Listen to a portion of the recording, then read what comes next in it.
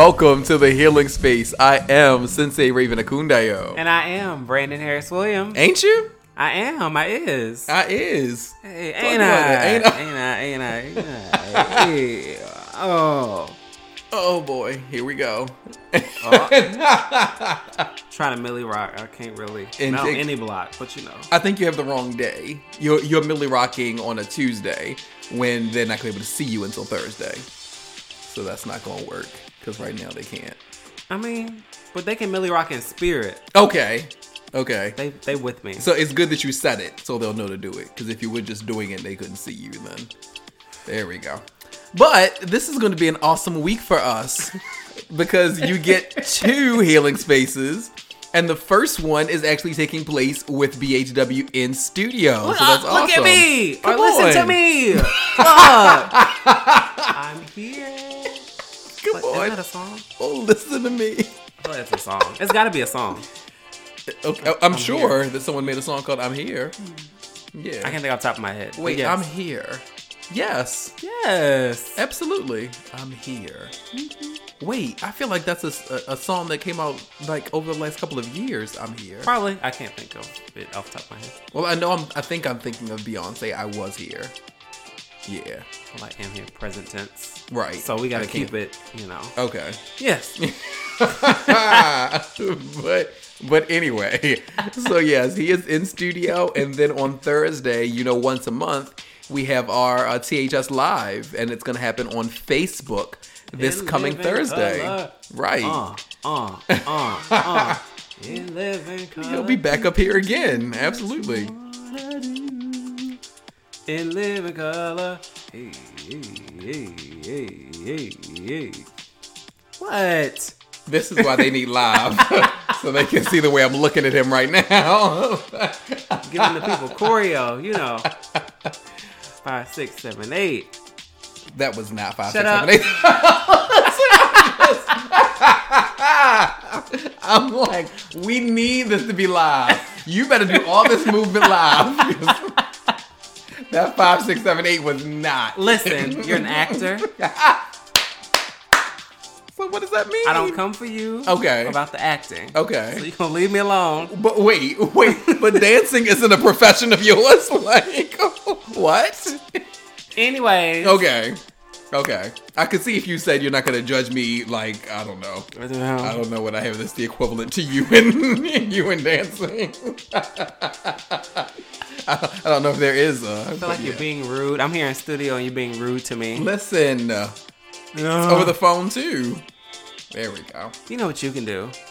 A lot of things. Oh, my God. There we go. Indeed. Atlanta. Indeed.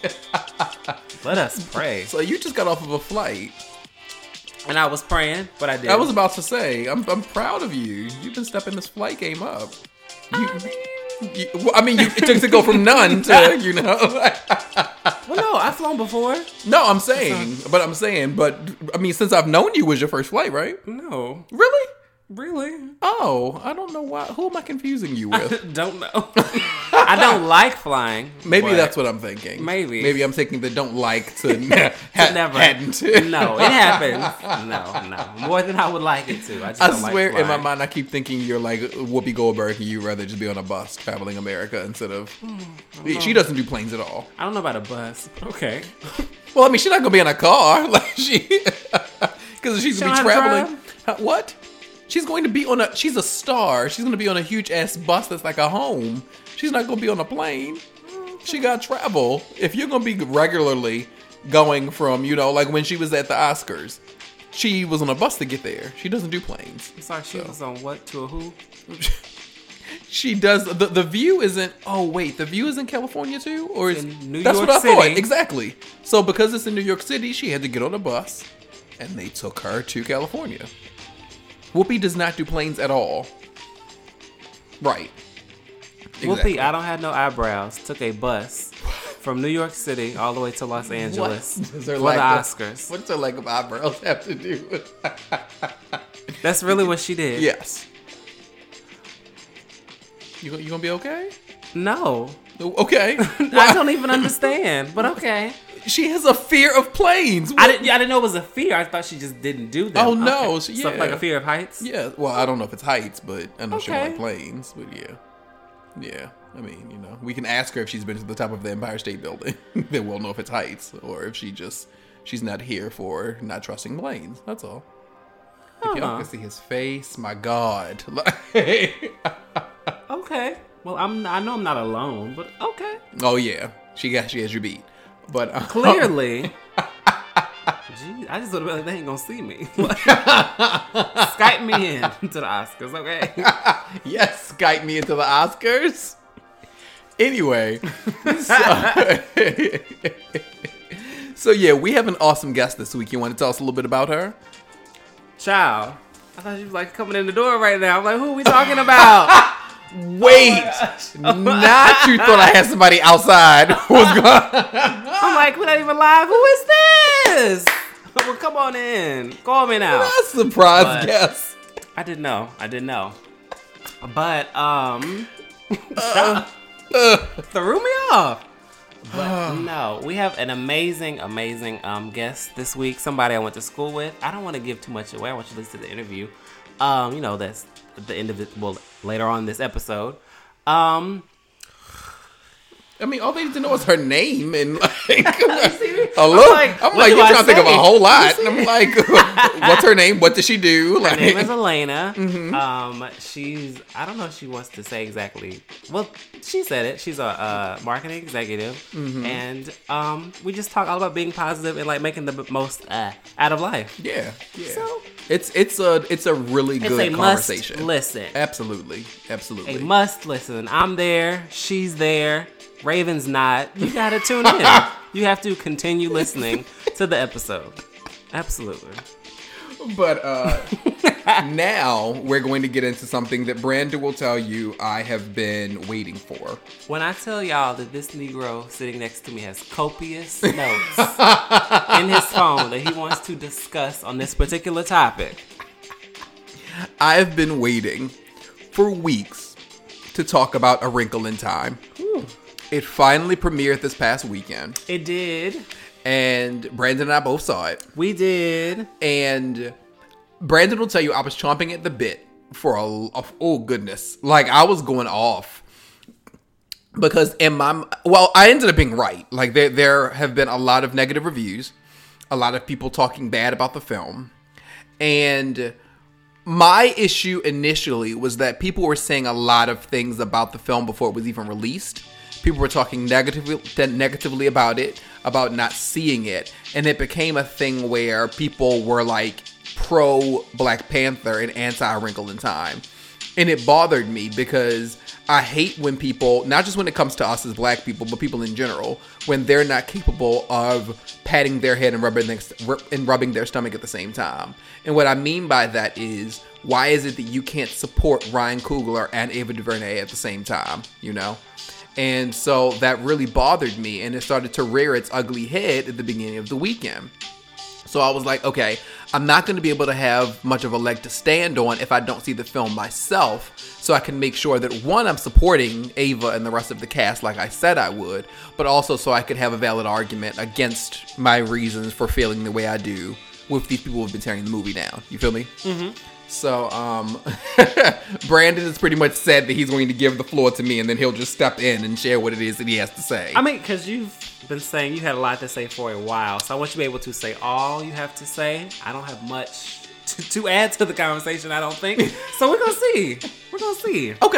Okay. So I'm going to say how I feel.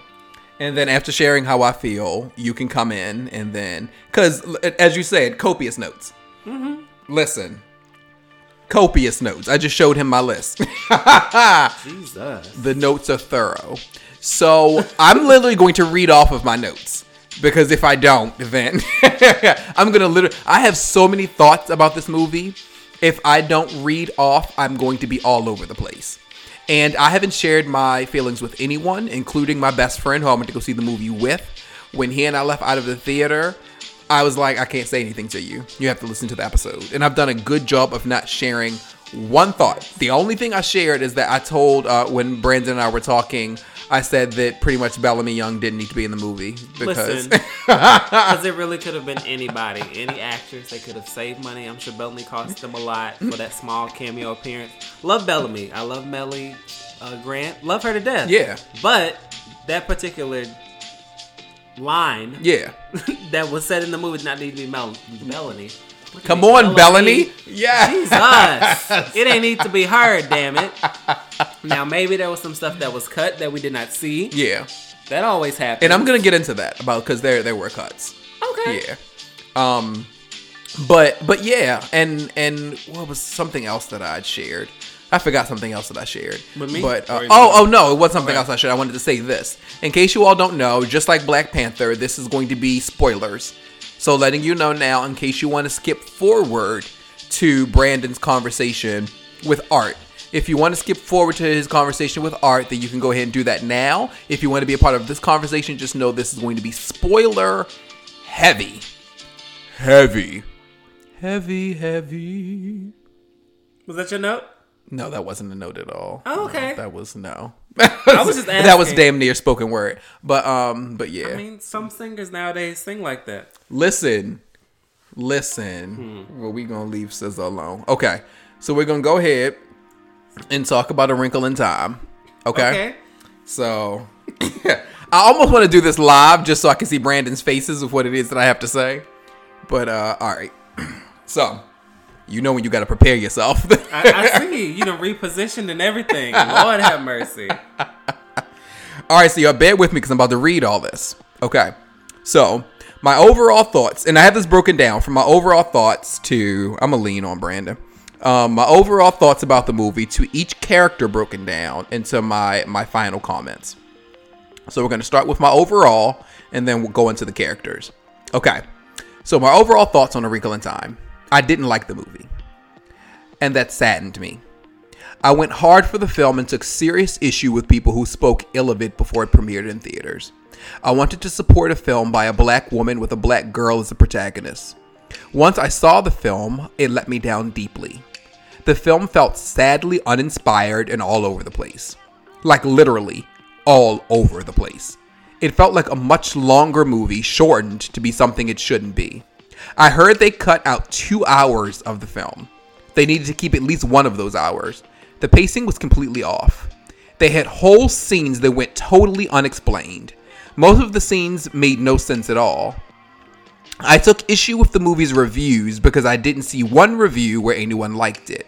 After seeing the film, all of their reviews made sense to me. Okay, so before I get into the characters, did you have anything to add to that part? Or? Oh, Jesus. I knew I was going to catch Brandon off guard. I did a really good job. I had a really good poker face of not letting it be known that I didn't like the movie. So I knew that was going to catch him off guard because he'll tell you, I went hard for supporting Ava. I remember when we were talking about it about a month or so ago, I was like, yeah, I'm not going. And you were like, why are you not going? Listen. Like, I saw the trailer. I was not interested. I'm not going to see the movie. Love Ava. She going to miss me this time. And then literally like a week ago, 2 weeks ago, I saw a TV spot. I was like, okay, I'm going to go. Yeah. I can't remember what was even said in the TV spot wasn't even in the movie. And I was seeing tweets about that. That like stuff in the trailers is not in the movie at all. Yep. So I actually enjoyed the movie, but I feel like the movie's, which some people have been saying also, the movie is for children. I feel like I don't think it's for adults at all. I don't think that.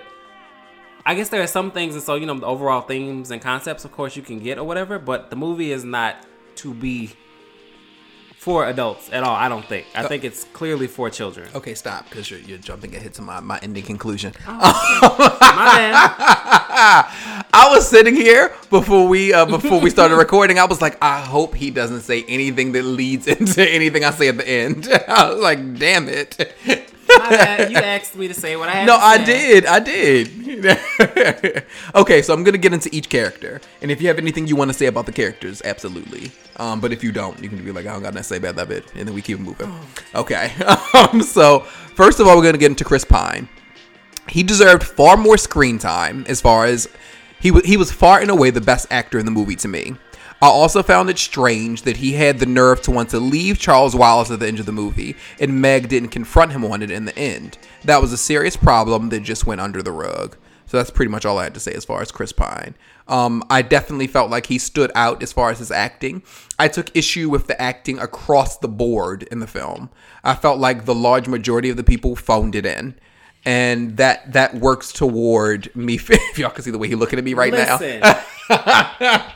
Okay, I do agree. I do agree. I feel like it was very rushed. Mm-hmm. The movie was in general, especially the beginning. It was like kind of slow, and then we got wherever we went in the universe, and then it was like whoosh. I was like, oh, okay, and then it was over. I was like, well, all right, but no, I feel like especially the three misses, should have all been somebody different. Okay, wait, because I got to talk about each character. But I'm just, but that goes to the phoning it in. Yes, absolutely, absolutely.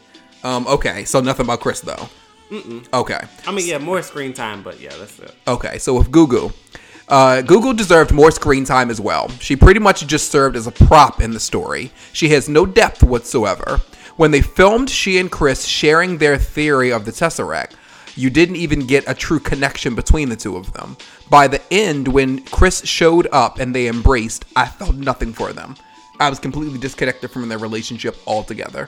It felt like more of a relationship between Storm Reed and Chris Pine, Meg and her father, than anything that was between Chris and Gugu. Yeah, because I don't think we saw too much of him, I guess, like before he left. That makes any sense. Like, we didn't really get to see. I mean, there were a few scenes, with the family, but we didn't get to really build into why we need him to come back, other than Meg feels lonely without him. Right. Completely. So that makes sense. Okay, so the next is Storm. Okay, Storm, her acting disappointed me. And as a child actor, I don't really expect them to do acting acrobatics, even though many have in the past. There are a lot of child actors who bring it every time they're on screen. I didn't believe damn near anything she said. It felt like she phoned in the majority of the film. The only true time I felt anything from her was when she found Chris Pine. That scene actually did feel genuinely authentic to me. None of her journey of self-love or even her fight for Charles Wallace felt real to me. All I kept hearing, the positive out of all of the negative reviews that I've heard, one positive that I did hear was people kept talking about how they thought her journey of self-love was beautiful. I felt nothing. And I wanted to, because I loved hearing about how her learning to love her hair and everything about her was really going to shine in the movie. And when I saw it, I was like, it felt like she got dragged along in this movie. Like, if she didn't have her co-stars, she would have literally just been sitting there. We're just gonna move right along. We're gonna move right along? Okay. I don't normally, I guess, like to comment on child acting unless I really like it. So I guess because I wasn't moved over the moon. Like, I enjoyed it, but I feel like most child actors kind of give me that kind of a performance that makes any sense. Really? Listen, Haley Joel Osment in The Sixth Sense. Like, a child can bring it. They can. I feel like most, though, just kind of do just enough, if that makes any sense. Yeah. Like, who's next? I'm like Derek McCabe, the one who played Charles Wallace. Okay, I feel like he brought it to me. Listen. So, that's what I'm saying. So, I would talk about, but her, I'd be like, I enjoyed it. Okay. That's very polite of you. I appreciate that. Okay, so Derek McCabe, who played Charles Wallace, he was my favorite thing about the entire movie. A lot of the reviews said that Ava put too much on him, but I disagree. I feel that for his age, he did great in all of his scenes. If he wasn't supposed to be a young queer boy of color, that's what I got from his character. He played that he was intelligent very well, and at the end, he acted out anger and dismissiveness better than pretty much anything Storm did in the entire film. If he wasn't in it, I probably would have honestly walked out of the theater. And I don't do walking out when I pay money, but that's real. But no, I definitely enjoyed him. Yeah, more than her. I feel like, like she was kind of in the backseat of her own movie. Like, I don't feel like she really saved the universe like they're saying. Yeah, I don't want to say that's necessarily her fault. I think that's, like you're saying, something is missing from the movie. Right. So absolutely. Yeah, he did it for me. And I really hope to see more from him in the future. But yeah, okay, so that's Derek. So the next person is Levi Miller, and he played Calvin. And I put Calvin had the potential to be a really important character. Instead, he felt shoehorned into the movie. He served very little purpose. Most of the scenes could have been without him and you would have never even noticed. Listen, he served zero purpose. Like, because also, too, it was kind of weird to me because I'm like, one, how old is she? We're trying to give her like a love interest. That part initially made me a little uncomfortable. But then I was like, he goes in the, like, he did not have to go. He didn't do nothing. Nothing. Like, Nothing. They went, everything. He followed what she did or what, you know what I'm saying, Charles Wallace did. He did exactly what they said. He left when the dad left. Like, listen. When they were in the woods and she needed for them to get inside of the tree so they could be catapulted over it, she could have done that by herself. Having to guide him was just extra work for her. When they were on the beach, that whole scene where Charles Wallace ended up being taken away from the guy with the red eyes. Yes. He did not have to be there. She could have ran after him by herself.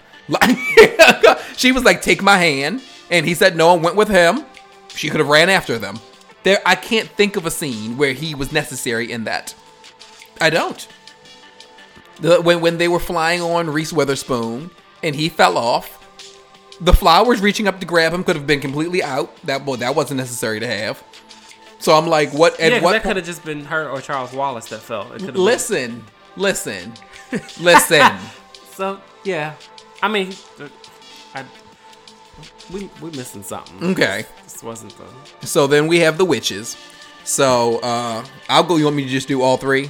Or you want me to go? Want to. Okay, I'll do all three and then we can talk about them. Okay, Oprah, I felt like she was one long episode of Super Soul Sunday. She was uninspired all the way around. She was literally Oprah for that whole movie. Mindy Kaling is someone who I feel very sorry for. She had almost no lines in the film when all was said and done. She spoke in quotes and I felt like they could have done so much more with that character. Reese Witherspoon was my second favorite character in the entire movie. Was my second favorite character and actor in the movie. While Chris was my favorite actor and Derek was my favorite character, Reese comes second for both. She made me laugh several times and I appreciated that. The witches all felt like they weren't thought out properly, but at least with Mrs. Whatsit, she was the closest. She felt like she was almost fleshed out. Okay, so how do you feel about the witches? No, I completely agree. I feel like I think, as you know, I'm the least familiar with Mindy Kaling, but I feel like this movie for everybody was a really big opportunity to see them kind of grow and stretch or whatever. Right. And so for her, I was like, so we just gonna speak in quotes. And I haven't read the book, but I was like, so we just gonna speak in quotes and then that's it. And that's it. So that's all we gonna do. And like you said with Oprah, I was like, okay, girl, you playing yourself. Like, yes. You should have literally been, I don't know who. Right. But I wouldn't have cast any of them as a three. I would have switched all of them around. Yeah. Honestly, to give Oprah range, I would have made her Mrs. Whatsit instead of Reese Witherspoon. Because that was a character that needed range. That you needed to be playful.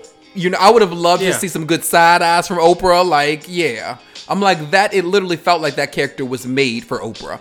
You know, the fact that she was the larger one. She was the one who was the oldest of all of them. I'm like, did Ava literally just give this to you? Like, listen, here. This is you. She did. Yes. Yeah, Mindy probably should have been Oprah's character. Yes. I would have been completely here for that. I would have been completely here for that. Give Reese them small ass lines since y'all trying to have Miss who? Right? Which one? Oh, if she takes Mindy's spot. Yeah, she's Mrs. Who. Yeah. So then, yeah. You see me? It's like, no, I completely agree with the way that we just did that. So that's the way the witches should have been. Because Reese would have brought far more character to Mrs. Who than Mindy did. That's what I'm saying. I feel like none of them really... Hell, even though I feel like Reese's character was most fleshed out, I still feel like she was kind of phoning it in too, if that makes any sense. I don't think she was necessarily challenged by this. No, she wasn't. I completely agree. Okay, so this is my ending point of it. And okay, so the point of this movie is why I wanted to see it. The story of light against darkness is very important to me. It means a lot. It's how I live my life. So I defend the movie against all naysayers. To walk into that theater and to literally dislike the movie from start to finish says a lot. I don't know what Ava or anyone else on that set were thinking. And what I hope is that they don't ignore that many of the people disliked it. That can't be disnored. Come on, new words. Dismissed, ignored, you combining words. Listen. That's a word from one of those universes they went to. Stop.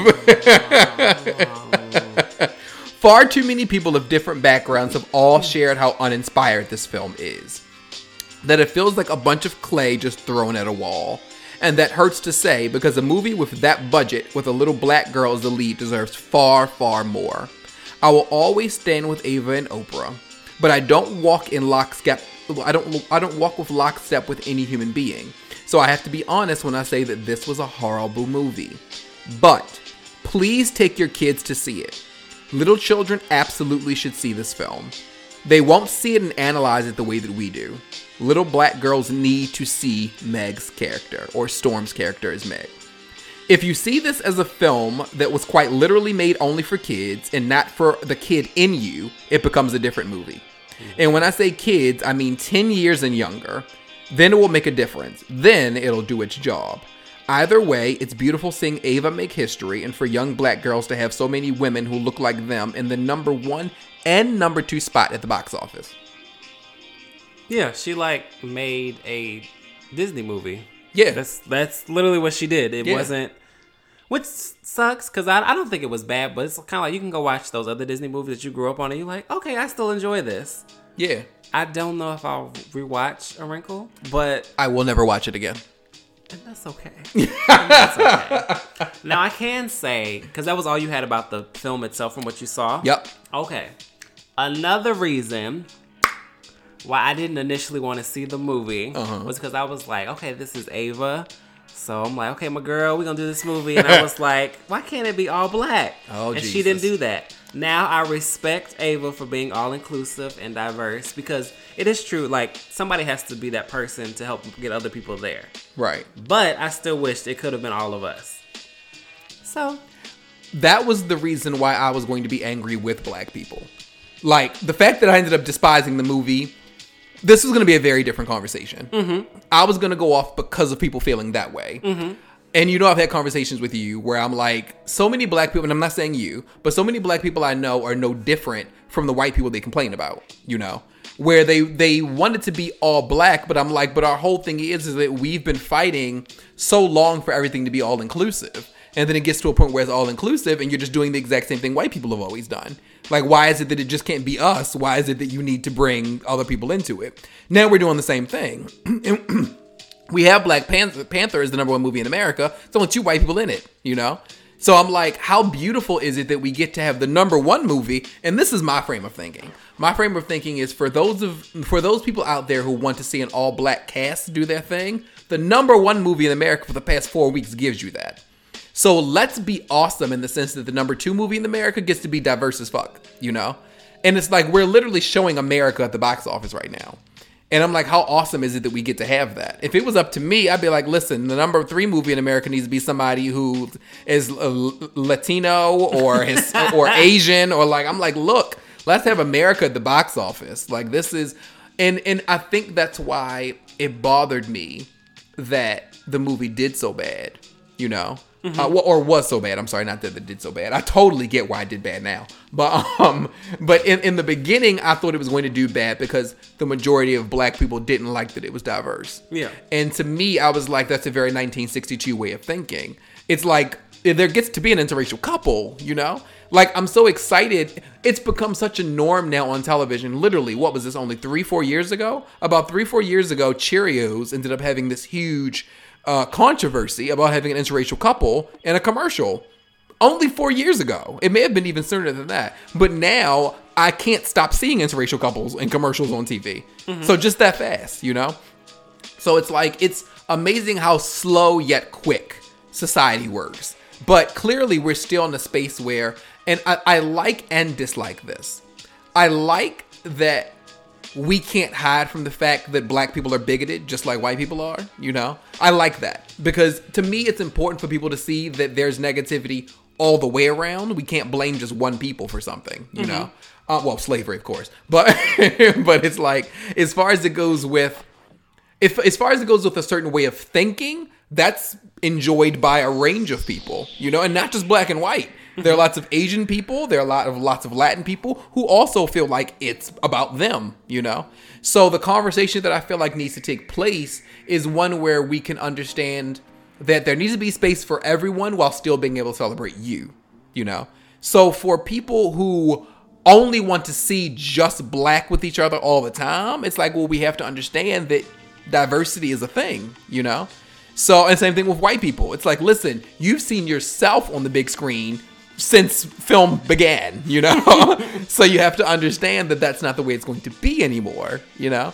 So my thing is that I don't need for there to no longer be movies where there's just white people. By all means, give me an all-white cast, you know? But while you're at it, give me an all-black cast and then give me one that's diverse. So there's enough room for there to be everybody. I don't want films to fail because people... If you're able to go see a movie with an all-white cast, with the exception of Old Dude and Devil Wears Prada, it was pretty much all white, you know? Mm-hmm. And I'm like, if you're able to go see that, then why is it that Wrinkle in Time has to be judged because it has a diverse audience? I mean, a diverse cast. You're totally fine with seeing all white people, but then once it becomes black and white and Filipino and Indian, then it's a problem. You know, the thing that was so beautiful about the movie, or the only thing, was that it showed the world. And I'll always be very appreciative for Ava of making this film one where no matter what race you are, you'll see yourself in this movie. And I'll always appreciate her for that. Like, you know, I'm looking and I'm like, the major continents are all represented. Like, and that's why it bothers me that it ended up being a movie that I can't go to see, or I wouldn't even want to look at on Blu-ray or Netflix. Like, I never want to see that movie ever again. But if I had kids who were under 10, I can't stress that enough. Once it gets to 11, the opinion becomes a little bit stronger. But 10 and below, where they just want to, you know, see a movie and they're like, oh, yay, then give that to them. But yeah, but I definitely understand where you're coming from. For people who want to get their black on, you got Wakanda right now, and Ava ain't coming nowhere near it.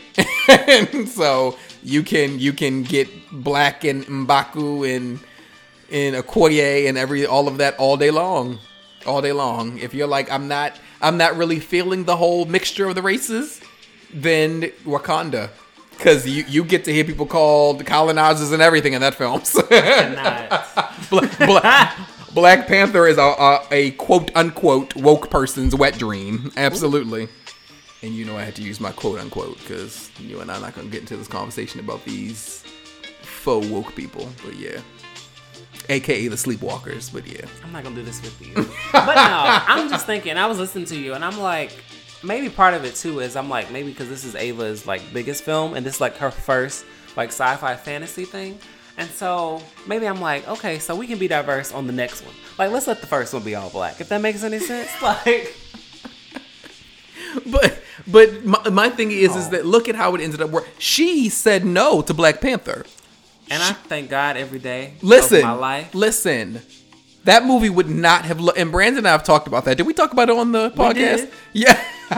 We said it would have been one fight scene. But that was... but again, when she was in the talks... Now, I didn't think it would be a bad movie at all. Right. But it would have... Well... It wouldn't have been the movie it is. It would have been a bad superhero movie. Yes. Yes. It wouldn't have been a bad film. No. Let's be clear. If Black Panther wasn't an action movie, that shit will be nominated for an Oscar next year. Let's be real clear. Ava can do black and revolutionary real well. Real well. She would have worn that movie out if it wasn't action. Once it became a Marvel action film, no. Listen, if it was Black Panther and we're talking about Huey Newton, that would have been a totally different film. But that's what I'm thinking too, because it's like, even with this, Ava is the quiet, live in the small moments. Yes. Which is why Queen Sugar is so good. So even her trying to do a sci-fi fantasy movie, it's not going to work. It's just not her lane. It's not. It's just not. It's not. And then you're trying to add in all these elements that you don't ever fully flesh out.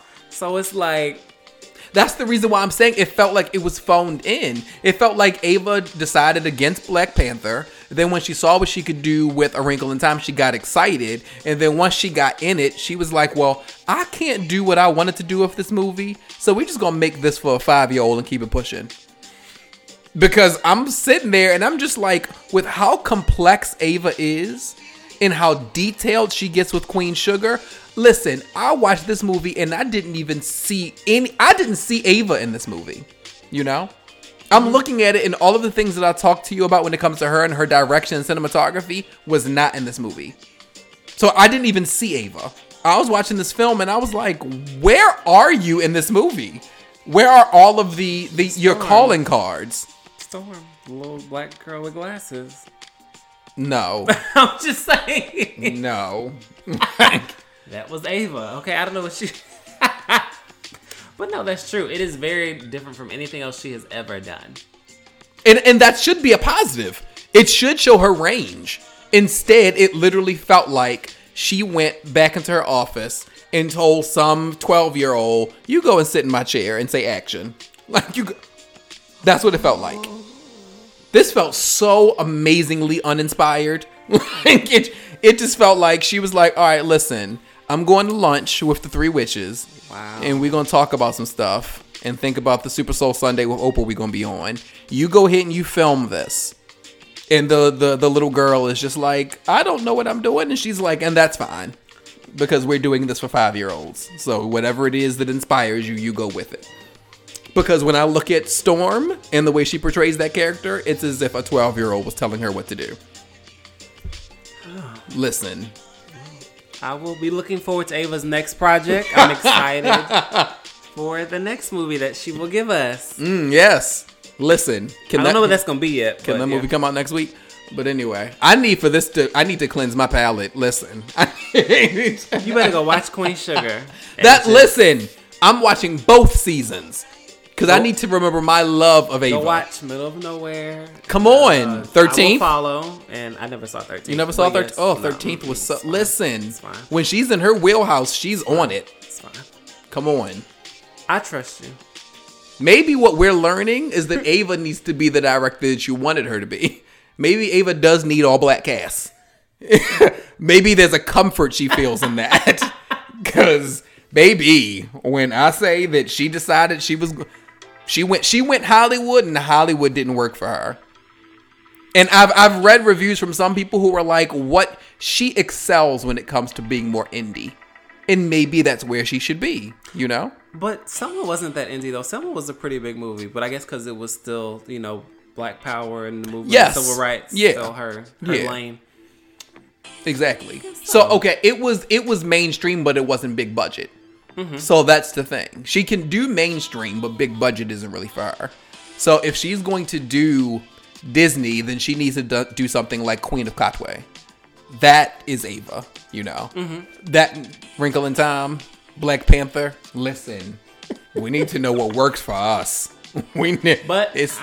I guess you don't know till you do it. This is true. I was about to say that. You make a very valid point. Now that it's happened, and that's why when I was giving my rundown, I said she can't deny the fact that they're so black, white, Indian. Like, there are so many people doing reviews who are like, this movie sucked. That you can't ignore. You have to pay attention to both the good and the bad. Yeah. You got to pay attention to the people who are like, my kids really enjoyed this film. While also, because when they did, my only reason for stressing that is because she and Oprah did commercials where they said, go see this for the kid in you and your kids as well. Mm-hmm. So they wanted everyone to see it. So she has to be able to look at this and say, okay, this played for the kids, but this didn't play for the kid in you. So I need to keep that in mind when going forward. Well, maybe to some people, they feel like the kid in you and the kid is the same thing. What you mean? Like, maybe they feel like the kid in you is also the kid that you're taking. So it's synonymous. Like, it's still a kid. So whether it's the kid in you or the kid you literally are like taking with you, it's still the kid. But it's a different thing for you to take your kid and then you fall asleep and the kid still enjoys it than for you to go and for you to be like, listen. Hey, when your parents do that cartoon movies all over. But you don't feel like you don't feel like your money is wasted as long as your child enjoys it. If you're going to see it by yourself and it's like, listen. That is correct. I definitely wished I felt like I had some like nieces, nephews, somebody to take with me. Come on. So, yeah. All of my nieces and nephews are too old now. I went with my grandmother and my aunt, and they both were like, yeah, that one wasn't for me. They were like, we should have went to see Black Panther instead. I was like, y'all said y'all want to see Wrinkle. But no, I was gonna say something else. Dang it, I forgot what I was gonna say. Oh no. Oh. Well, I mean, if you think about it, you can bring it back up again after the interview is over and we come back for good news. You want to do that? Yeah. Okay. So we're gonna go ahead and take you into this awesome interview with BHW and Art, and we'll be back with good news.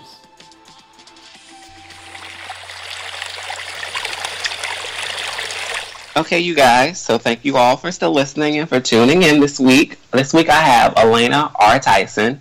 I'm only saying, her middle initial because it fits into who she is. She is a blog writer or blogger. I feel like she's very intelligent, very funny, very fun-loving, always pretty, well, not pretty honest. She's always honest or in a direct kind of a way, which works with her doing her blog. So I want everybody to welcome Elena Tyson to the Healing Space Podcast. Hey! Hey! Okay. I'm doing fine. How are you? I'm well. I'm here. Well, good. See, I just be ready to dive right in. I'll be forgetting to do all the pleasantries, hello, how are you? I'm gonna work on that. Because like we said a little bit earlier, it's still a journey of progress, He ain't done with you yet. He's not. He got a lot more work to do. I'm one of his maybe hardest cases, so we over here. We pushing through. I understand that.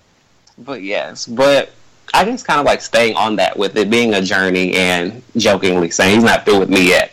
You have a blog, which is called, let me not lie, Art Undone blog. I was about to call it the Art blog. Yeah. But Art Undone blog, which is, I guess I'll let you describe it. I don't want to describe it incorrectly. So Art Undone is a personal brand and blog that's based on progress, not perfection. And essentially through Art Undone, I share my thoughts, experiences, lessons, and ideas on everything from living, working, traveling, celebrating, and basically just through the eyes of someone who is just trying to figure this thing out we call life. Exactly. I absolutely love that. And I definitely love what you just said, is that it's based on progression and not perfection. Just because, of course, with it being a blog, it technically counts as social media. But just that I feel like it's so good maybe or refreshing to see somebody own up to, I guess, maybe and not say you make a lot of mistakes. Well, we all do, of course. But just own up to the shortcomings, I guess, that they have as they're still progressing, if that makes any sense. Because no, go ahead, I'm sorry. Oh, no, I said definitely. Continue. Well, no, it's just that, when reading your blog, whatever, you will say, I went through this particular circumstance, but this is the lesson that I've learned. And so I really appreciate that, because at least for me, it's like, okay, well, I had a situation kind of similar to that, but this is something, maybe that's what I should have taken away from it. Or maybe I should have, kind of reframed it differently.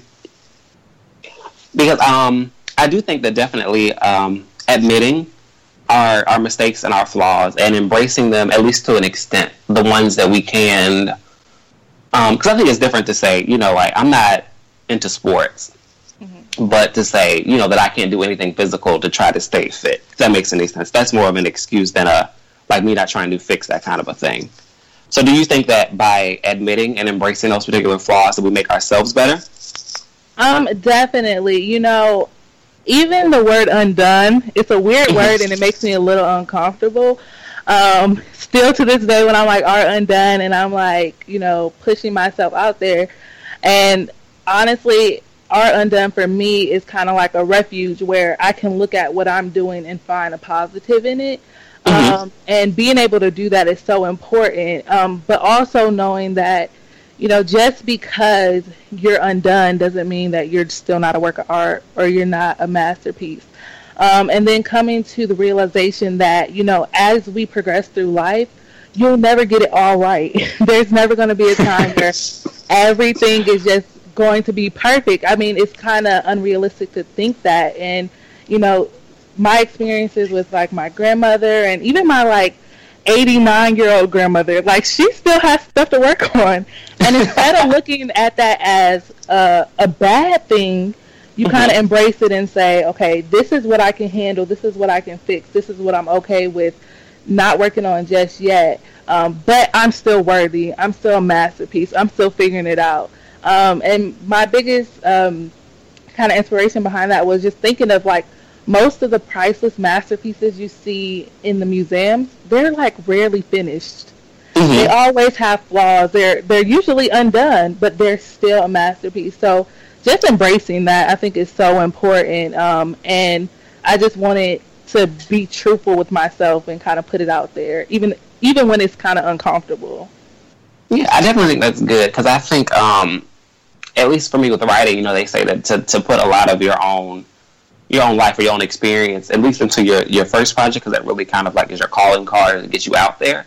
But it's like to go into those places that make you uncomfortable, or to tap into that specificity of your experiences or your circumstances is really what speaks to everybody else. As weird as that is, because people try to think, you know, if you try to maybe sugarcoat things, try to keep things lighter, or not to go into maybe the places that people don't want to go into, that would kind of be what everybody, I guess, draws everybody in. But no, I think that's why I like your blog so much, is just that you say, and you don't tell all of your business, which is understandable, but you know, but saying, you know, that I went through this particular circumstance. Like, for example, I'll bring up this one where you fell into the foam pit at Sky Zone. The pits of hell. Yes, exactly.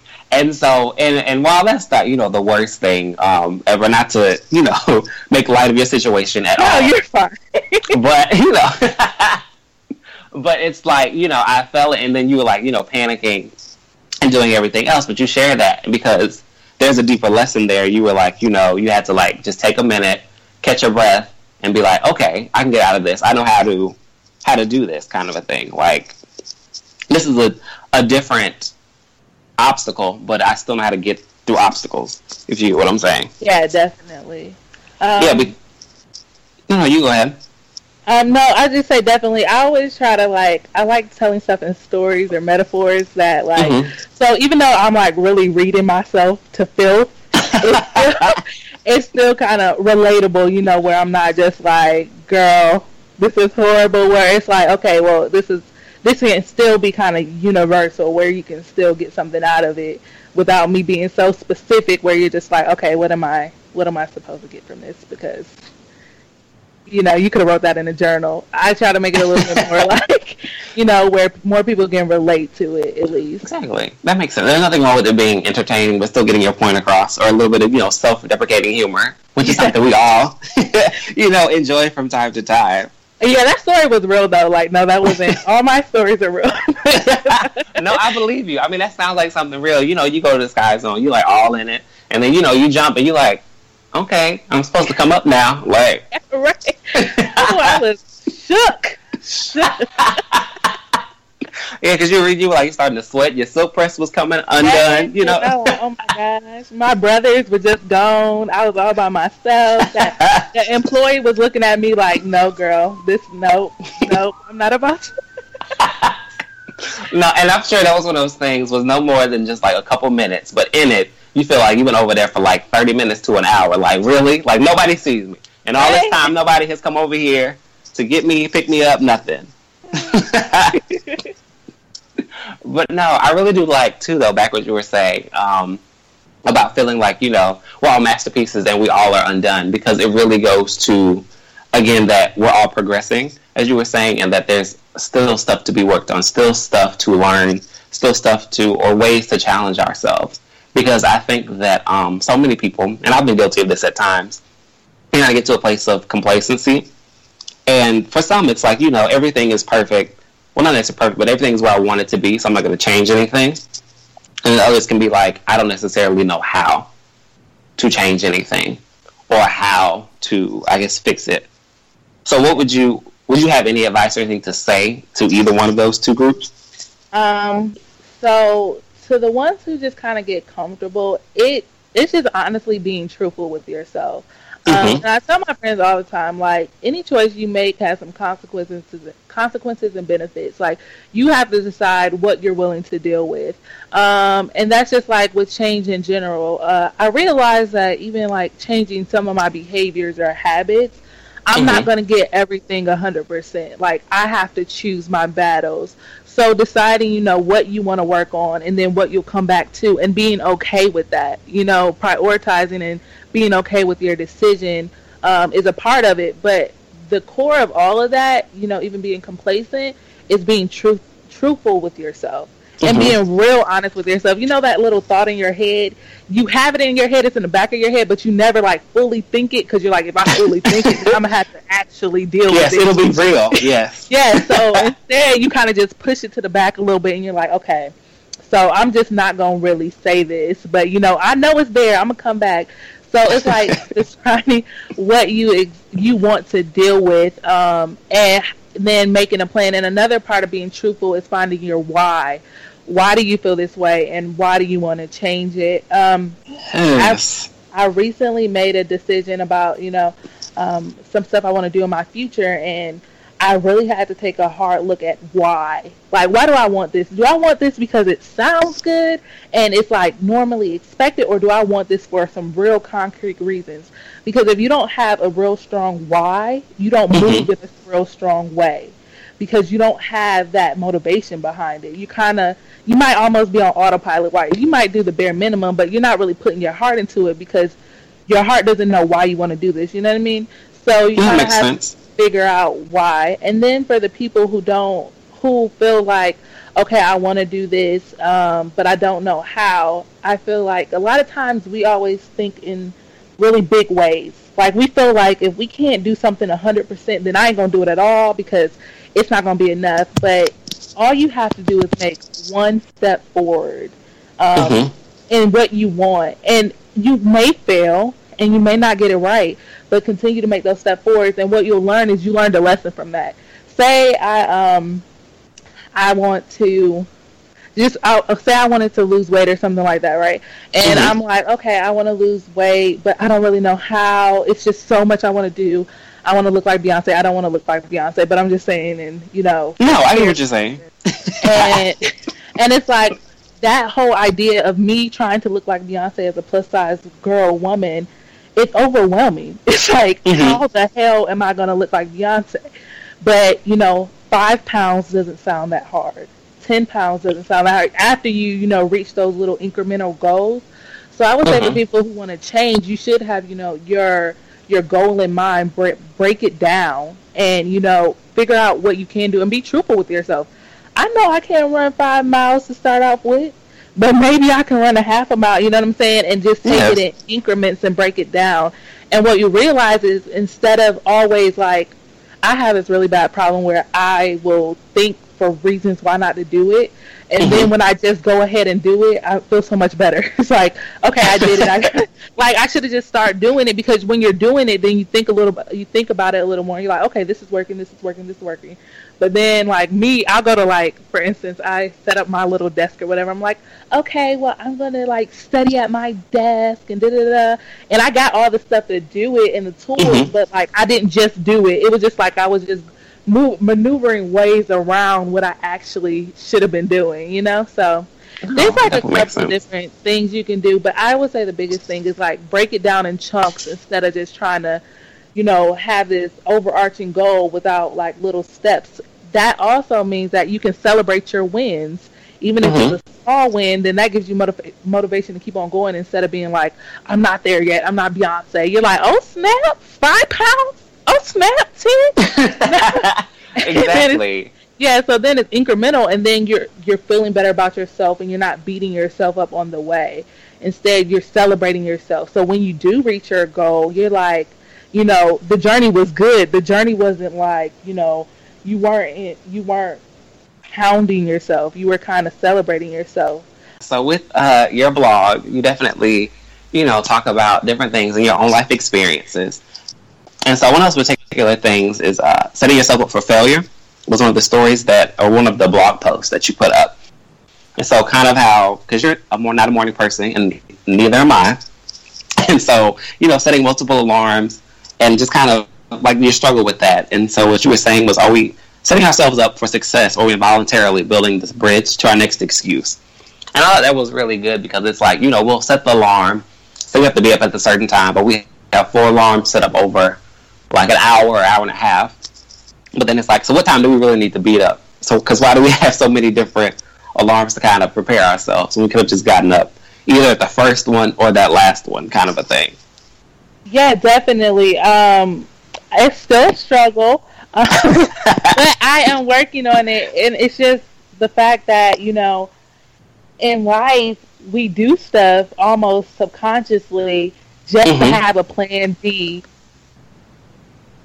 To have a plan B, C, or D, and we already know that we're not going to follow through with what we're supposed to do because we already got plan B, D, and C, so we're already setting ourselves up for failure, and that's the real thing. But for instance, if you know you got to get on a flight, you ain't setting 4 or 5 alarms. You're setting that one alarm, and you know you're going to wake up because you're not about to pay for a whole new plane ticket. Like, because me, I just wouldn't go to sleep because I know me. I know I'm not a morning person because I've had to like leave before. I have to go to the airport at like maybe 4 for like a 6 or 6 something flight because either to drive and then you're supposed to be there like 2 hours early or whatever. So no, I just don't. I'll be scared for that particular thing. So yes, I'm with you because it also, we're not holding ourselves accountable, kind of a thing. So basically, you know what? Setting the alarm clocks is again just setting another. It's creating another excuse for ourselves, like with the multiple ones, because like you need to get up. Basically, we need to get up, and this is bigger than just, you know, alarm clocks, but excuses in general. Like we're saying, you just create, you know, the excuses for later on that you're gonna have, kind of a thing. Yeah. And so you don't really hold yourself accountable. Yeah, that's a real thing. It's just like you say, okay, I'm going to the gym tonight, right? And you go eat Zaxby's and you get a chicken platter plate. You're not going to the gym after eating that. You know you're not going to the gym after eating that.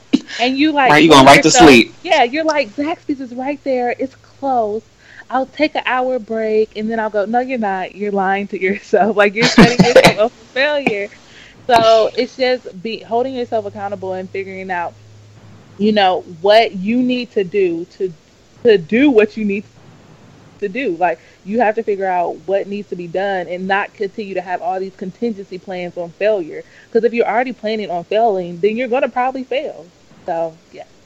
Exactly. You can't go into it with that, like you're saying, the attitude that like, okay, playing A through C won't work. But, you know, I'm all the way down here at H. And this one right here is the one. Like, that's when I'm finally going to kick it into gear. Yeah, it just won't. Definitely. It's just like they say, like in a lot of articles, like, if you set an alarm, as soon as you set your alarm, don't get on your phone and get on social. All it's going to do is make you sleepy and you're going to go back to sleep. Jump out your bed, get in the shower. Don't waste any time. And that way you're not setting yourself up for failure. Because I know if I wake up in the morning and look at Instagram or something and see some trash that's going on in the news, I'll be like, I need a break and let me go back to sleep for 5 minutes. And then I'm not going to get out. So you got to hold yourself accountable. But another thing with that is also being true with yourself. Like, if you know you're not a morning person and you know deep down within you don't want to be a morning person, it just sounds good, then you need to plan accordingly. Like, does that mean you're staying up later? Does that mean you're on a stricter schedule during the day? And also finding out when you're the most productive. Some people are really productive in the morning. Some other people are not. So it's just kind of figuring that out for yourself. Exactly. I think too, like you're saying, that's the secret is figuring out when you're most productive. Because I've learned that I'm most productive, you know, like in the evening. I can do stuff during the day, of course, but I'm like at or even my most creative or my most like into the zone in the middle of the night for whatever reason. So that means, you know, that I'm going to be staying up late sometimes, and then I might not get as much sleep in the morning. But I know that it's easier for me, or at least better and more productive for me, to just stay up later than to try to get up earlier. Because so many times, like, it took me forever to try to learn this lesson, at least with school and stuff. Like, okay, well, I'm going to go to sleep now because I'm tired. And then I'll get up a couple hours before to try to finish this assignment or do whatever. No, that hardly ever worked. Like, I'm already up now working on it. Let me just push through. So that way I don't get up in the morning and then, because I won't get up when I say I'm supposed to. I'll still probably get up at my normal time or just a little bit before. And then that's not enough time to finish what I have to finish. So then I've already given myself an excuse or put myself behind because I just don't want to push through immediately. Definitely. And that also means, like, knowing your truth. And I know I cannot be at a job that makes me clock in. Like, you want me to be what, where, when time? 8 o'clock in the morning, that is a resounding no. Like, they're just not going. Like, I can see, maybe once I had to be at a commercial shoot at like 7 a.m. like this week sometime. Now, that was a one-time thing, but I don't have to clock in and do that because I know myself. Like, I know that, like, that is just not me, like, to be up that early. Now, if it's for an event or something, I'm coming earlier. But just in general, that's just not my truth to be, Elena clocks in at 8 o'clock every morning, depending on the paycheck, I might even change my way. Yes, so. when we come up a little bit, like, okay, well, I'm making this now. Let me, I might have a little bit more pep in my step, but usually it's a little bit more like, okay, well, if I know I'm going to get in at this time, I'm going to stay until this time and make sure that, I'm not slipping because my work is A1. But, just... Tell them, no. But no, that's true, too. Like, sometimes, I might be a little bit late to work. So I'll just make up for that on the back end. So if that means, like, not taking a break or something or like, working through lunch or even just staying over later. So I still have, quote-unquote, given them the time I was supposed to give them for the day, if that makes any sense. Or so I'm still where I'm supposed to be or have done what I'm supposed to have done for the day. It all still gets done. I just might have showed up just a little bit later, just fashionably late, Just a little bit. Exactly. So we kind of touched on this, but not really. So again, staying on the line with like failures. So on your blog, there was a post. I can't remember specifically which one. There might have been more than one actually, but talking about like timeouts and resets. And so I think this is like being truthful with yourself because so many people don't like to admit that they have failed or that they might need a break. So when that happens to you, like, and this could be, again, a reset, like, maybe like recalculating how you're going to do things or approach things. Just like when that happens or when that has happened, how do you handle it? Or what is, I guess, your next step? It's funny you say that. I'm literally like, I have a blog in the queue right now about like hard alignment, but I haven't even like put out yet. But I'm learning, because what happens is that with failures, there are two things you can do. You can just ignore the failure happened or put it in the back of your mind and not learn something from it, or learn something from it and go back to the drawing board and make a better plan for it. So that's usually what I try to do, is make a better plan for my failures. I embrace my failures. It's hard to do, and I had to learn how to do it and be like, okay, I failed at this. It is okay to say I failed at this. And I don't need you to say, you're not a failure. No, I actually did fail at this, but this is what I learned from it. And then from that point on, just deciding, my new plan on how I'm going to fix it. Because I'll be honest, I'm dealing with something now where I realized that what I was doing, like my plan wasn't working. And I just kept on restarting the plan over and over again. And at this point, I'm like, I need a hard reset. So think about it like this. When you're on your computer, right? I'm just about to do this blog. When you're on your computer and you have multiple tabs open, you've been working for hours and hours and hours, and you just going and you see your computer start to glitch a little bit, and you're like, no, we're fine. I'll delete some of the tabs that I don't need. I'm gonna leave all the rest of these open. We're gonna push through. And either two things happen: either your computer starts slowing down so much that you have to restart, or it forces a reset on its own, and you're just like, okay, this sucks. But when it shuts down, it upgrades.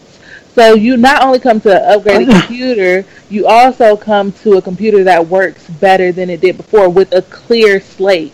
And that way you can prioritize yourself better because you don't have all those other things in the background. You have a complete clean slate. And right now I'm going through like a hard upgrade reset. So that's kind of how I look at failure. You better just, yes, damn it. No, but I think that's so true because just so many times I think people don't even like to admit that they failed. And I'm guilty of this. I won't even say me. I've been guilty of not wanting to admit that a particular thing failed because I can say, instead of it being just that particular thing failed, and it's like, okay, I'm a failure. It's like that one mistake or that one thing that didn't go the way I wanted it or happened, when I felt like it should have happened. because it didn't, then it's like, okay, well now I'm failed at like everything. And I might go into a mood like, everything bad. Like the dinner didn't turn out right. Like the bill was late that I had to pay. Like it's like, okay, that had nothing to do with this thing over here that didn't happen on time. Because like you're saying too, it might just be sometimes there's a delay in what has to come because we might not be ready for it yet, or like we might not have upgraded our thinking or elevated ourselves to get that thing that we want, or that we, sometimes we think that we need it or feel like we need it, but it's really a want. And not to say that it being a want is wrong. It just might not be the time for it yet. Yeah. So, and again, just, yes, for the computer upgrade, you better. Yes. But, it's just failure to me is just basically, I just failed to learn a lesson. And now I got to do this whole thing over again because I just failed to learn a lesson. I'm not a failure. Nobody's necessarily a failure unless you want that to really be your truth. And what does a failure even mean, essentially? We can go there, but we won't. But failure happens to everybody. You're not always going to get it right. The thing about your journey is you need certain tools for your journey. And your journey is personalized to you. So that failure might have helped you pick up a tool or a jewel you didn't have in your toolbox that you need for your journey. And it may come super later. But, you never know. So don't take those failures as something bad. Because, perfect example, when I graduated, I went to Spain, and then I thought I was going to come back and just have a job. I was like, I'm Elena. Like, I'm going to have a job. Like, what you mean? Like, I'm great. I did all this stuff. Like, and I applied for positions. No, you didn't get it. Blah, blah, blah, blah. Those are failures in my head. I'm like, I'm a failure. I suck. All these people are doing good. I'm not. Like, what the hell is going on? Like, I don't get it. What I did learn was to turn that failure into success, because what happened was I created this like campaigns called Everything's Art, which are now my artifacts, which are like daily quotes and bi-weekly quotes and stuff like that. I created that from my failure because I was like, I'm going to do something. And that's eventually, 2-3 years later now, I have a full blog from failure to accomplish something that I thought would come to me so easily. So you don't have to live in that failure. You can learn a lesson and do something else with it. It's fully possible.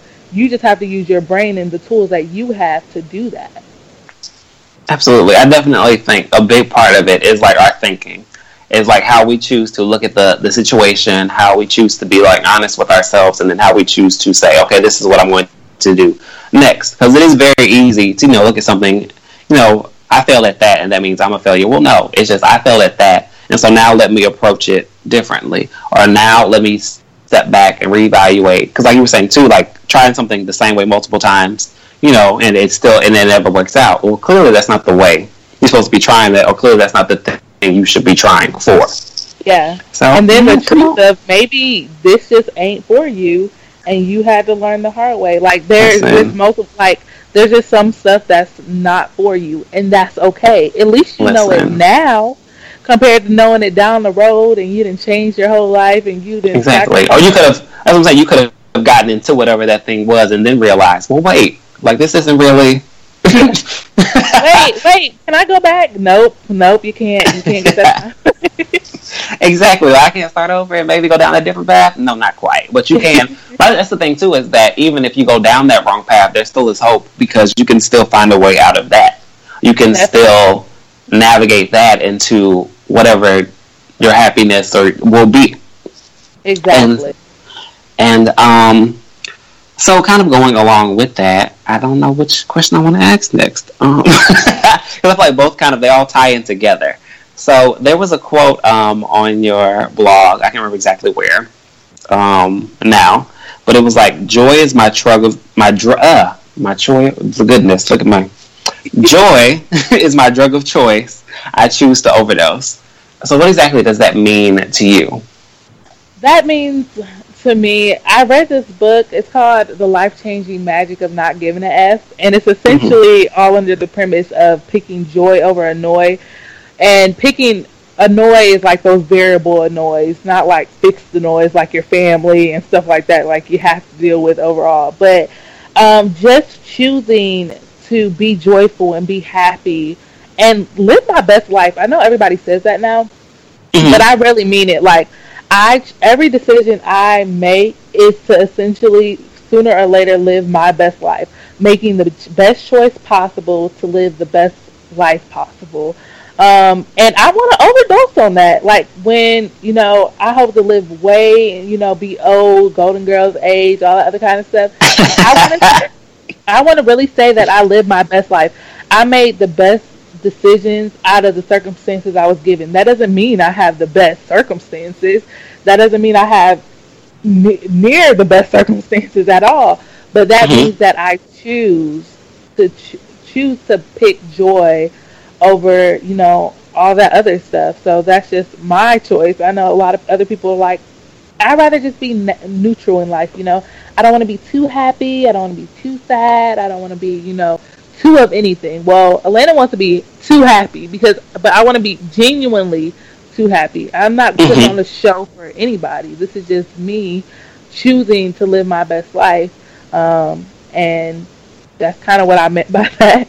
No, it's fine. But again, though, with the choosing, like you said, to be happy or choosing to be joyful or, full of joy, there definitely is a debate. And it's kind of ongoing, and it comes around on social media from time to time about whether or not you can truly choose to be happy. So how do you feel, I guess, about that in particular? Just on surface level, not, dealing, with people who have like really like, mental things they're going through. And a lot of life is already chosen for us that we have no control over, let's not get into the government or anything else like that. But the choices that I can make, I feel like you have the opportunity and space to make the best choice ever and be happy in that choice. So I think it's a choice to do that. You can choose not to do that, cool beans, but you do have a choice in the way you react to certain things and the way you handle certain things. That's in your control. So I think you do have a choice when we're talking about more like surface level things that you can control. Absolutely, because I think like not even touching on any mental illnesses or issues or any specific or very serious traumas, and not comparing traumas, but like stuff that is really just really traumatic. I can't say traumatic trauma, but you get what I'm saying. Like, those things. Yeah, I definitely think, again, it's back to the thinking, is that, okay, this didn't happen the way I wanted, or I don't like how that went, but I can choose to make it a positive. Now, granted, I can be reactionary and I'm quick to anger, but but I still think that instead of allowing that anger or maybe that particular reaction to cause a greater consequence, because everything leads to something else. So say we have a disagreement, but then it leads to us beefing for 2 years and never talking. No, it doesn't have to be that way. It can be like, we can argue tonight, but then, okay, well, let's fix it tomorrow, kind of a thing. Or, I'm saying, because I think it's being also proactive, even because being reactionary is part of life and it's human nature at times, but it's not allowing, I think, those bad things to carry over. So you can choose to, like I said, live your best life or make the most out of what you're given or what you have, and try to get more, and not in the sense of more material things, but more happiness, or to maintain and sustain that happiness that you do have. Yeah, definitely, because I don't want to paint this picture, that's why I even named my blog Undone, because I am done. I go through a lot of stuff that people couldn't even imagine. And I'm not saying this to feel sorry. I'm saying this that, like, I don't choose for that to be the plot to my story. I choose to deal with it. I choose to deal with it in the way that I want to deal with it. But I don't make that the meat of who I am. You know what I mean? So I still choose at the end of the day, regardless of what I'm going through, I still choose to be true to myself. And the truth is, like, I I enjoy being happy. I love this feeling. Like, I do. Like, I love this feeling. And I don't even like gloomy environments. I don't like watching scary movies. Like, this is what I choose to do. And everybody has that choice. But some people are uncomfortable with the idea that people can choose to be happy because they don't choose that. So it's like, oh, you're happy? Why are you happy? Your life must be perfect. No, actually, it's not. It's just my choice to go above and beyond that and still find a reason to smile every single day because I can do that, you know? So that's kind of... No, absolutely. And I definitely, like the answer. So I do know social media, we've kind of slightly touched on this, but not too much. Social media, there's a big thing of at least trying to appear happy or only put out particularly your happy moments. And people don't share, their sad things or their vulnerable things for a number of reasons. But I guess, do you think the secret to continue to appear happy, at least online, is just keep going?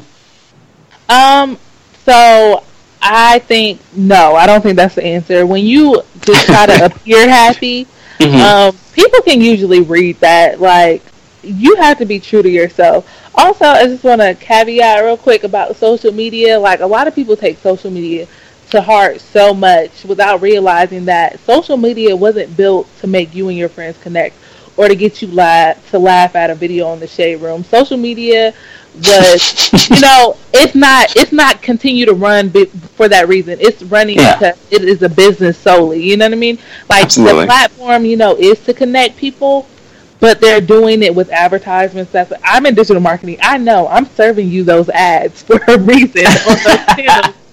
So, I mean, people take social media such to heart. They look at comments and likes, not even realizing that your picture is not even being shown to maybe even 10% of your friends.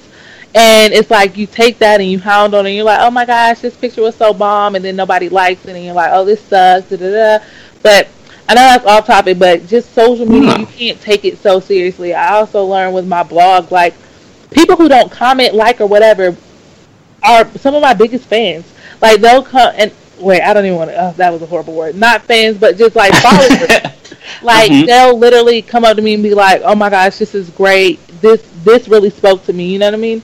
So it don't take that in consideration. But back to your question. I didn't get it. No. Nothing wrong with circling back around and learning the quote unquote science behind social media. It's honestly that you need to be true to yourself. Like, I like being happy. That's just me. That's not just my brand. That's my personality. You're probably never going to see me post a picture of me looking out into the abyss, deep thinking, and like that, because that's just not me. Instead, I might like post a video of me dancing randomly in my bedroom or something, because that's just me. I'm just being honest with myself. People can really see authenticity, because what'll happen is, you ever see those people on social media, you're like, she popping, he popping, blah, blah, blah. And you see them in real life and you're like, sound effect. You're like, who is this? Like, because their aura is just all off. You're just like, this is not who I've seen. And I'm really big on consistency. So, what you see is what you get. Like, you meet me in person, I'm going to be the same exact way. I might be a little more shy because I don't like talk to a whole bunch of people like that. I'm working on it. But once you get to know me, I'm the same person. So that whole faking it until you make it doesn't really work. Because when you look at a good exercise my friend told me to do, which was really cool, is go on your Instagram and look at your feed. Look at your Instagram page. Does it say who you are, or does it say who you want to be? Because those are two different things. So if you're just trying to brand yourself as something, cool beans, whatever. If you're trying to become an Instagram influencer, but be honest with yourself. Because if you're not honest with yourself, it may not have any effects externally, but internally, it'll screw you over. Because you'll always be like, who is that girl? You ever see those things like, who's that girl in the mirror who looks so happy? I thought it was me. It wasn't me, blah, blah, blah. And you're just like, girl, you didn't have to post that. Real shit, though. Like, you don't have to do that. Like, there's no reason to lie about who you are, because the worst thing is you start lying to yourself. And once you start lying to yourself, it's gonna catch up with you sooner or later. No matter what you say, sooner or later it's gonna catch up with you.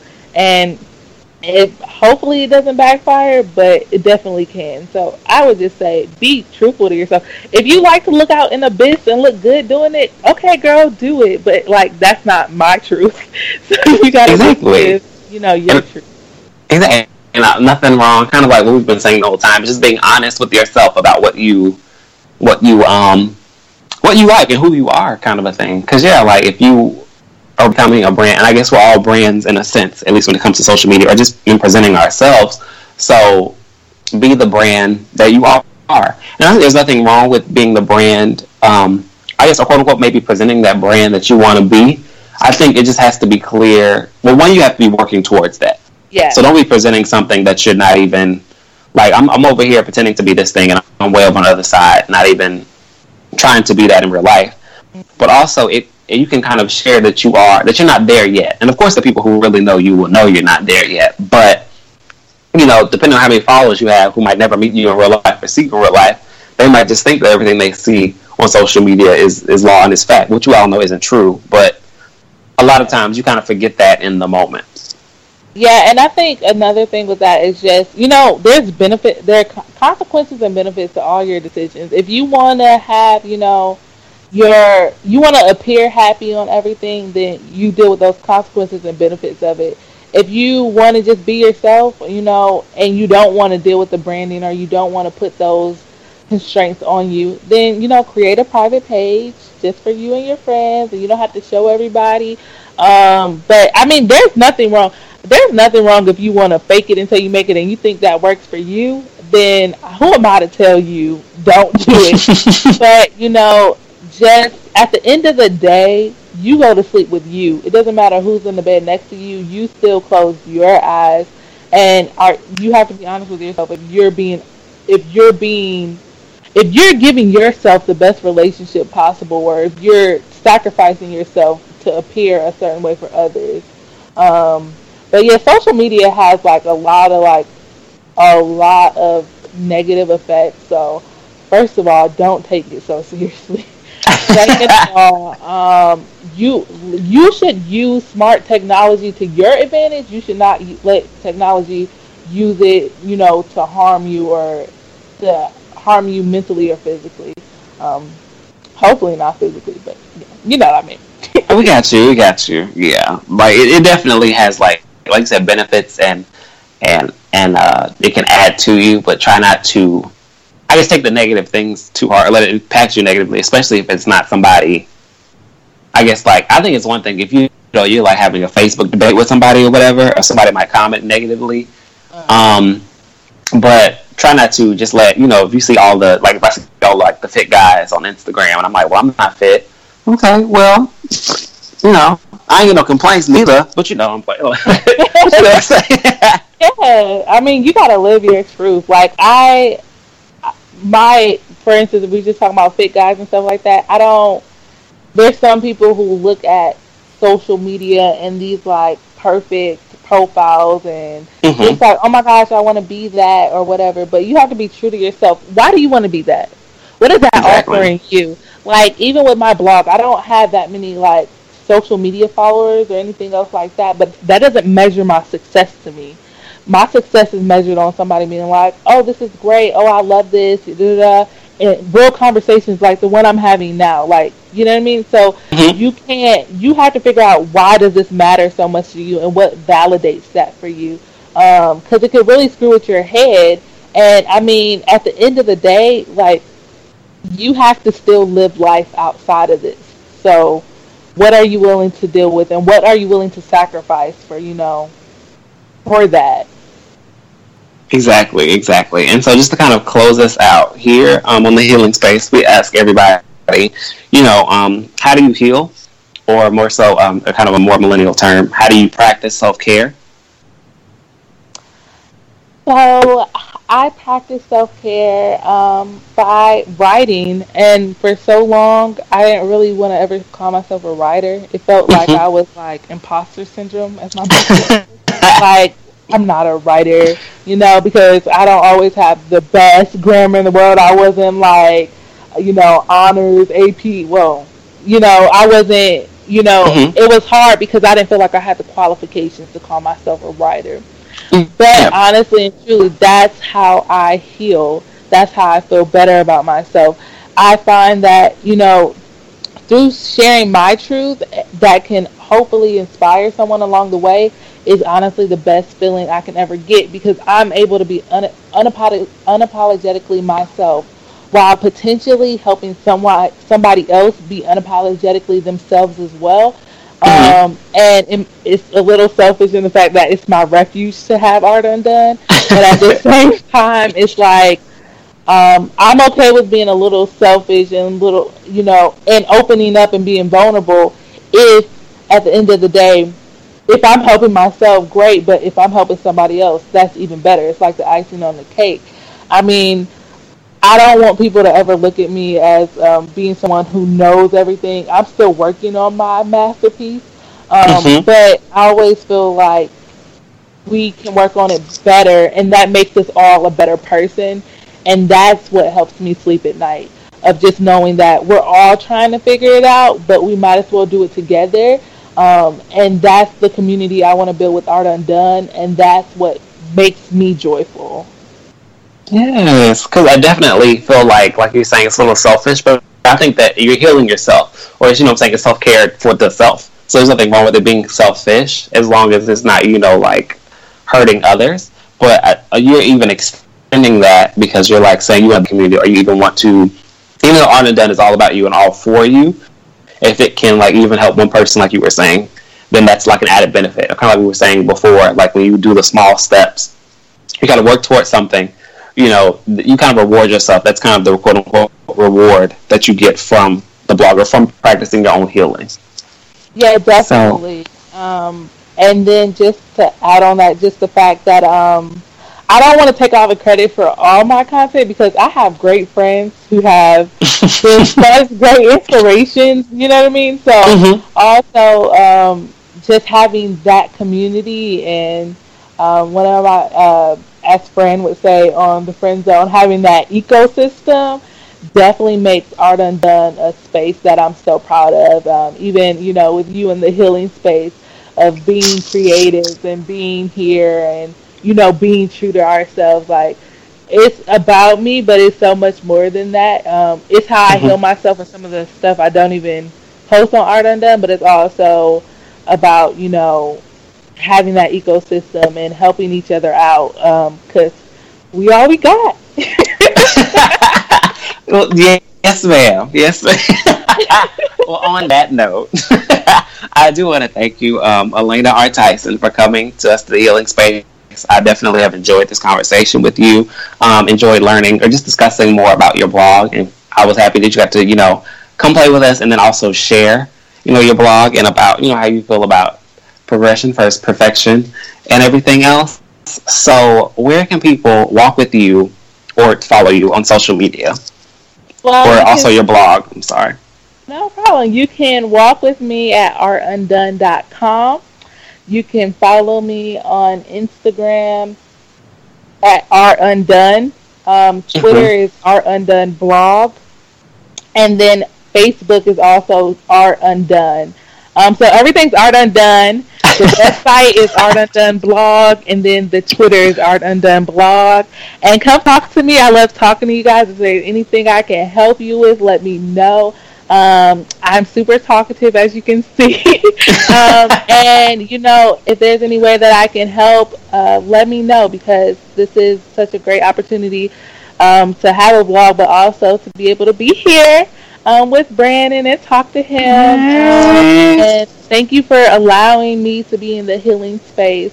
And I appreciate it. Or whatever. Thank you for coming. Thank you so much for coming. It has definitely been a pleasure talking to you. Okay. Thank you. You guys have a great day. You too. Bye.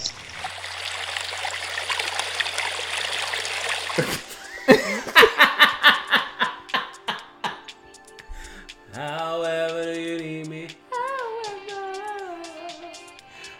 It is now time for good news. Oh God. The whole group. Okay. Woo! Okay, so that was like I've been promoting to everyone, an enlightening and hilarious interview. You did a great job. Me?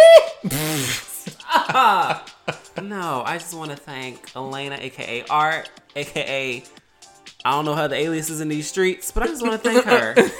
I really enjoyed the conversation. It was great.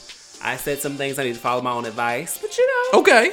we getting there. Listen, we're getting there. It's listen. healing space, so we have to heal. You have and to take heal. Our time. Come on. Yeah, Come on.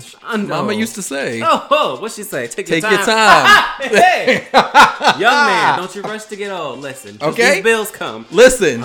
She ain't say that part, but yes. No, it was a really fun interview. I hope everybody that listened enjoyed it. Absolutely. There were many gems in there. Yes, Jim. Many gems. You know, the Infinity War is coming out. Come on, Stone. Oh my God. This is what Black Panther has done for black people. No, I knew that. Oh, you did know that ahead of time? You knew that before Black Panther? The movie was coming out? You knew about the gems? Yeah, because to my knowledge, Okay. the gems weren't even referenced in Black Panther, correct? No, they okay, weren't. Then. So how would you know that watching Black Panther? Because after you saw Black Panther, you became interested in the MCU and did your research? No. You are a Gemini. Y'all nosy like that. So you'd be like, okay, let me find out more. That is correct. Yeah. But seeing Black Panther wouldn't be enough for me to want to watch Infinity Wars because I know it has everybody else. Okay. So that would probably deter me. Uh-oh. But I've seen enough. And we discussed this. I've seen enough of the MCU. Okay.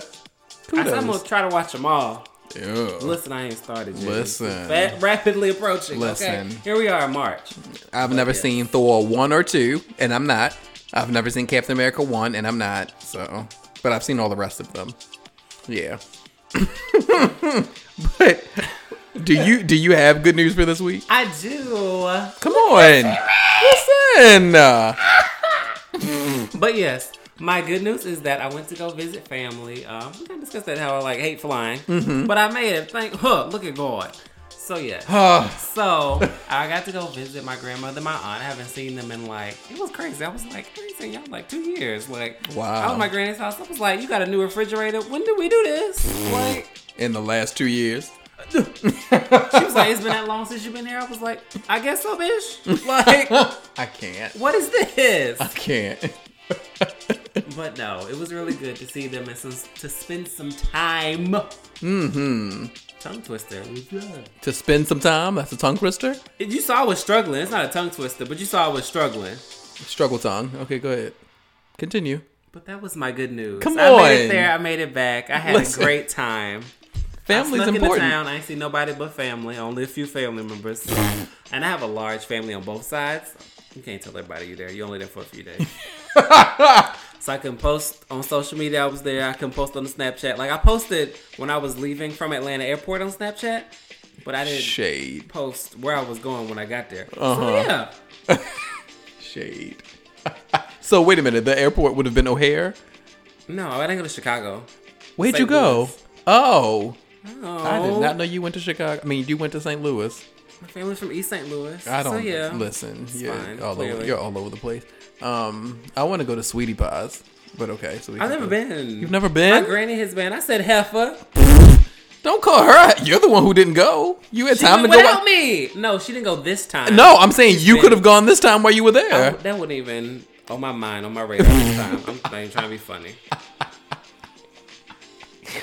Well, my good news is that this coming Thursday, which will be March 15th, my dad's birthday, we're actually going to have THS Live on Facebook.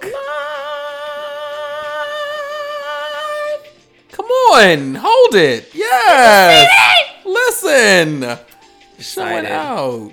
I'm going to be back in the building. He's up here twice. In 1 week. Y'all should be so lucky. No, I'm playing. But yeah, so we can continue our conversation about Wrinkle. This time we can get all of you guys' viewpoints. Because last month, that was a lot of fun. That was people had very strong opinions when it came to Black Panther. So that made for a very good conversation. So I'm definitely interested. Something tells me there are going to be fewer people who saw Wrinkle. Listen, it's going to be a short conversation, but we got other stuff to talk about. Absolutely. So it's going to be okay. Absolutely. You know, we can we can have a conversation about how many of you plan to pay that money for On the Run 2. Come on. How many of you plan to see that? I mean, I guess see and hear that. If you got income tax money left. Ha! Listen. Somebody put that online. You know how Somebody y'all do. was like, do you notice that she always have her concerts come out around the time you get your taxes back? But she should have announced that like last month. She should have caught y'all when the first round was getting their checks. Because some of y'all done spent it. That's all I'm saying. Right. We can talk about that too. We can. Yeah. So there are a lot of things we didn't talk about this week because we knew this was going to be a packed episode already. So that's the beauty of THS Live. It gives us an opportunity to talk about even more things. So we definitely hope that you guys join us so you can be a part of that. That's going to be on FaceTime. I plan to move it over to my company's page, Revolution. What did I say? FaceTime? You did. I did. Facebook. Okay. I'm glad I noticed that time. Sometimes you don't notice when you mess up. You don't. Right. But that's what I'm here for. I got you. Mm-hmm. But yeah, on Facebook. So if you're not, and see, this is the reason why I have to switch it over to the Revolution page, because doing it on my personal page, I don't want everybody to be my friend on there. So, but I think we can make it public, right?